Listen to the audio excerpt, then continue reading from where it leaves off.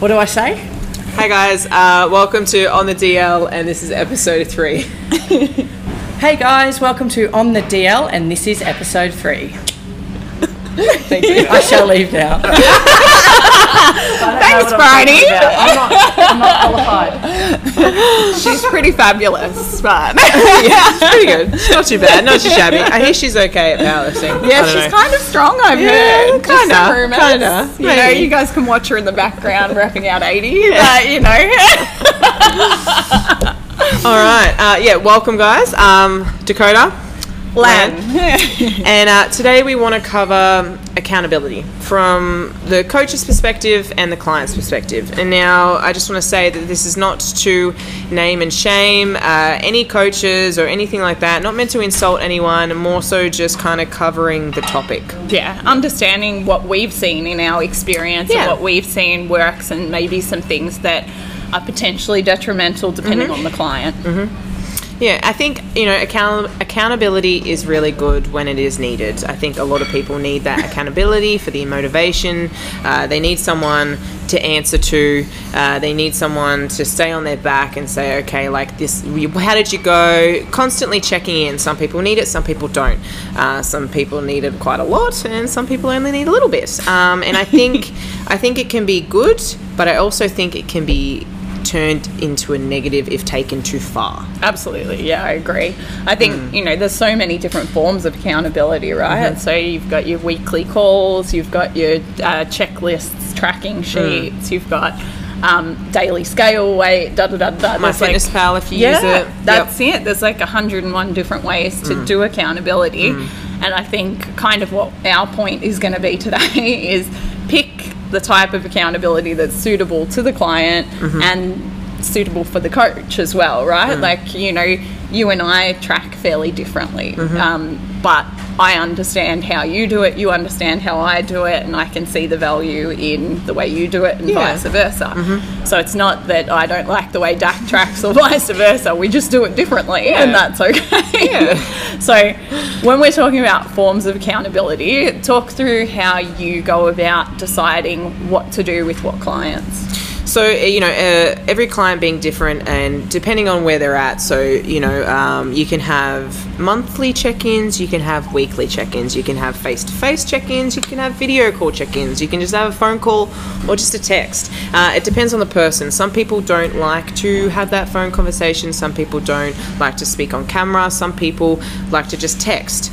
Some people need a lot of accountability in terms of quite a lot of details, like you know, if somebody's going through, okay, I need to drink less alcohol, then you're obviously going to take more consideration on, okay, like how can we stop that? Or you know, more so if people need control, and more so, okay, have you been compliant?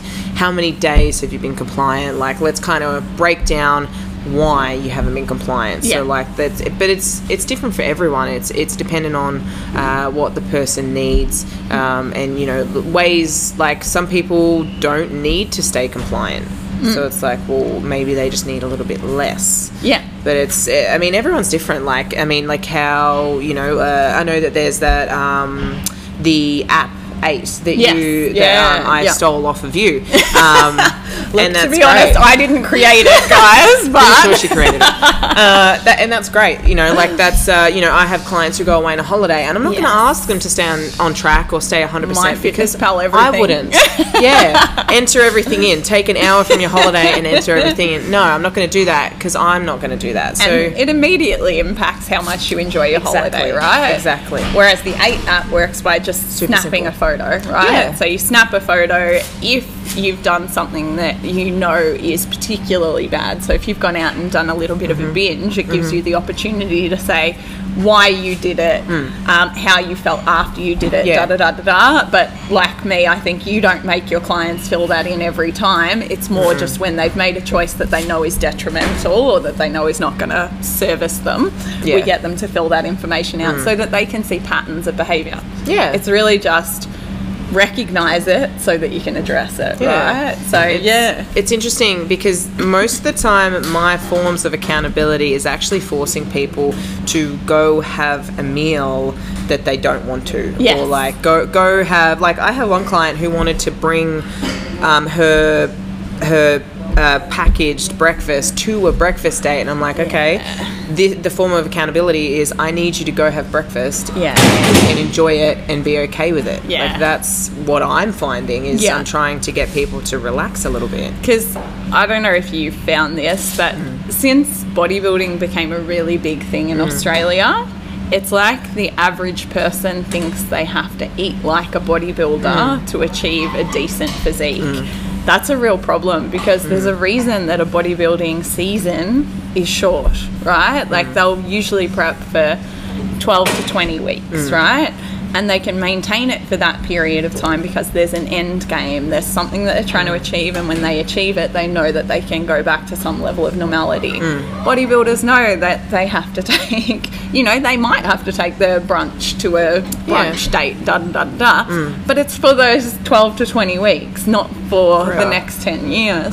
So it's like all of these things that used to be just applicable in bodybuilding have seeped into the average everyday person, where they're just not necessary, guys. Like, if you're really that worried, order poached eggs with spinach and mushrooms, and you're not going to go too far off track, right? And then you can at least enjoy the social aspect of it.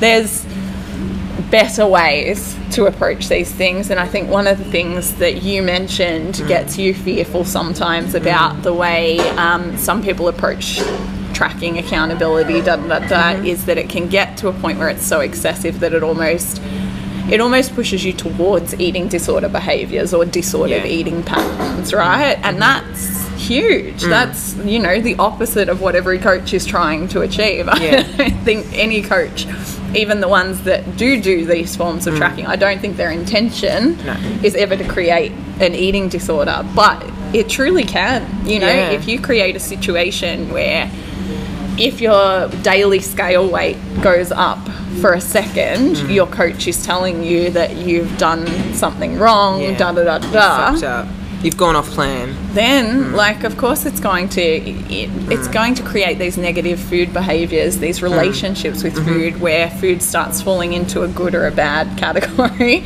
instead of a everyday and sometimes category. Like, I've heard coaches drop clients because they were non-compliant.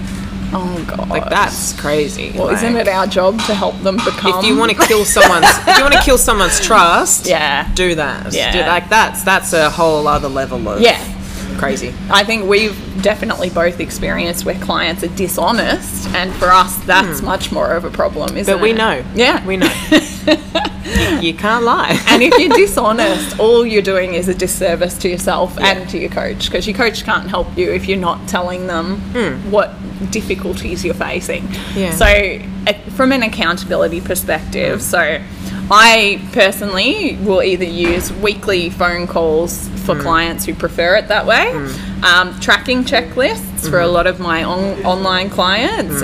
They find that it's useful because it both tracks the data, but it tracks also, changes in energy levels. It tracks the positives that you've done, not just the negatives. So it gets to show you, okay, this whole week I ate really, really well, and regardless of my scale weight, so it's done what it's done. I hit my water intake, I trained really well, my training adherence was up, I attended every session, So you've not only got the metrics, but you've got all of this positive environmental feedback that's, supporting you to keep driving forward. Then I also do body fat analysis. I don't really do progress pictures. I never have. I'm not really sure why. It was just never my go-to. I think because a lot of people are self-conscious and not everyone's super comfortable with getting down into their bra and undies and taking photos, and because I have the benefit of seeing almost all of my clients in person, I can do the body fat analysis and it makes it easier for me. On top of that, the body fat analysis tells me other things as well, so sort of some health concerns, yada yada yada, so I can use that data to get better results for the clients. So those are the methods that I usually use. You mentioned the 8 app, which the 8 app's really good, just for a less I guess obsessive approach, definitely, like a little bit more casual. I like photos for my majority of my clients are not even in Victoria, so I like photos more so to see, you know, where they're holding weight, and you know, most of my clients do train and are powerlifters, so obviously muscle mass is a concern. Definitely. So, you know, scale weight doesn't even begin to show any of that. So it's the photos for me are really good to show the changes that the scale doesn't show. It's also great for longer term feedback, because short-term feedback just doesn't tell you a huge amount. In a week, you're not going to see noticeable differences in the mirror, but over an 8-week period, you're most likely going to see some great change. So having those photos and being able to sort of say to somebody who sends you their weekly check-in, look what you've done.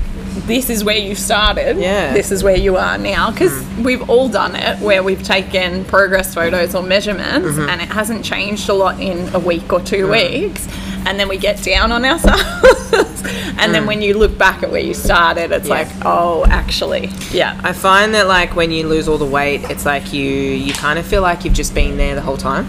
Like, you forget that you were, like, you forget that you lost 5 kilos, or you forget that you were a little bit fatter, and you're like, but I've just looked like this for the entire time. Nothing has changed. Exactly. And you're like, wow, I used to look like that. Wow. And you have to do that from time to time. You have to go back, because you have to appreciate what you've been able to do and what you've been able to achieve. If you can't do that, what was the point in any of it in the first place? So what forms of tracking have you seen people use that have caused issues for your clients? So I know you've had a few clients that have come in with disordered eating patterns, and they've said that they feel it was triggered by certain things that an old coach has done, What sort of things have you seen? So I've seen unfortunately I've seen a lot. Some of the main ones that I've seen pop up a little bit more than not is quite restrictive diets, in terms of you can only eat these 5 vegetables, you can't eat carbohydrates, you can't eat you can't eat past this time, you can only eat this list of foods, and then we'll see how you go, and maybe we can introduce some. So one example is, you know, just really way too restrictive for, you know, obviously if you've got health concerns, if there are certain goals in some foods that you can't eat, like gluten, dairy, you know, it could be anything. Intolerances and allergies is not what we're talking about here, right? But like, I just don't see the point. Because, you know, she can lose the weight with all of those foods. So that's what kills me, when they're just overly restrictive for no reason, and then it kind of sets the client up to fail, because nobody's going to stick to that. No one. That, I'm telling you right now, that a lot of that has come out of the bodybuilding industry, and I was a bodybuilding coach for 10 years, guys, so nothing against the bodybuilding industry.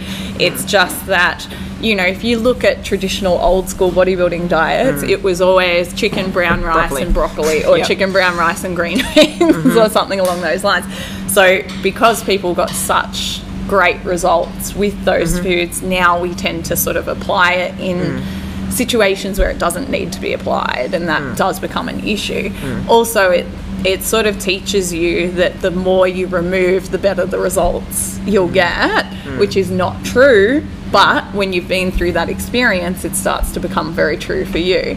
Another thing that some coaches will do is, if you do gain over that period of a week, they'll remove your carbohydrates for a period of time or something along those lines, which again reinforces this idea that carbs are bad, and if you remove them, they're going to... And a week is nothing. A week of fluctuation is nothing. Absolutely. Think about menstrual cycle. Think about all the things that could potentially affect it. Salt. A little bit too much tamari that week, you know. There's all sorts of things that can fluctuate it. But if the accountability side of things is you tell your coach this and your coach responds with that, you're going to start, either fibbing because you don't want that repercussions, or you're going to start eliminating those things yourself when you feel like it's necessary, which again screws up the system anyway. So, you know, if you feel that your coach is going to remove your carbohydrates if your scale weight has gone up, you're not going to wait for your coach to tell you that the next time. You're just going to remove it so that you don't have to have that discussion, and so that your scale weight comes back down. And I mean, that's a great segue to, you know, one of the other issues that I found is that some coaches can kind of take the accountability too far. So I think creating or helping the client create good habits is really good. And I think being there for the support and for the accountability is really good. But if you're there every single moment of every single time they fuck up, or it's like, you know, you go out for dinner and, you know, I ate a little bit over and the person is there, like if you're there too much, what happens when the client needs to stop, or what happens when you're not there? Yeah, where's the independence? What are they learning? Yes, because they're basically just doing as they're told. As a coach, you should be wanting to educate your clients, not just to tell them what to do every day. When you teach someone how to squat, you're not assuming that every squat they're going to do for the rest of their lives is going to be in front of you. So they need to actually learn the technique. They need to learn the movement pattern. Same with nutrition. If you can explain to your client why they're only allowed to have that one vegetable, I would be very impressed. Like, I'd be very, very intrigued to hear that explanation. But this is the problem. People don't ask a lot of questions. Either it goes one extreme or the other. Either people are really... they question everything so much that there's no real trust. Yes. Or they don't question anything and then they don't learn anything. Yeah. If your coach is asking you to do something and you're unsure as to why your coach is asking you to do it, ask them. You know, 9 times out of 10 they'll have an answer for you, and the 1 time out of 10 that they don't, they'll find out because they've heard it somewhere. And now they've just got to go and figure out where they heard it or why they're applying it, because they probably did research it at some point. But over the years, you remember the theories. You don't remember every you remember thing. Some of it, but not like the stuff that you don't need to know. You remember the little things. Exactly right. So it's all, you know, you got to bring it back to understanding and application, because then when you're not with your coach anymore, you can go off and make better choices, you know. Don't fall into that trap, which is both-sided. We're not saying it's just the coach either here, because you have to be responsible for asking the questions. 100%. But don't fall into that trap where it is just literally, okay, if it's written down, that's what I'll do. You want to understand it. You want to understand why you're doing what you're doing, so that you can continue to make better decisions in the rest of your life. I think definitely, you know, accountability is needed as long as it's not taken too far. You know, at the end of the day, a client can reach their goals without being 100% perfect, and you can't treat a client like they have to be. Nobody is. In terms of business, it's like being a micromanager. Doesn't actually help anyone. Means you end up doing more work. The client, the staff don't feel respected. You know, there's all these sorts of negative feedback from it. So micromanagement doesn't help anybody. You know, the person who's micromanaging feels really important and very, you know, like they're powerful for 5 minutes, but it doesn't actually serve anybody's purpose. You know, it probably comes from some form of insecurity where they need to have control over it all. But we got to get away from that. Really got to get away from that. I think accountability is an awesome tool, but if you're having a panic attack when your coach doesn't reply, then there's something that needs to change. You know, coaches are there to obviously assist you and help you to get to your goal, but you know, you're an adult. Like, you know, we're there to educate and support, not babysit. 100%. I ain't your mama. Apparently around here I've got the nickname Auntie Lan, so I'm not so far off. One day. All right, I reckon we should wrap it up. I guess let's wrap it up. Thanks for listening, guys. We can't wait to see you again. See you soon.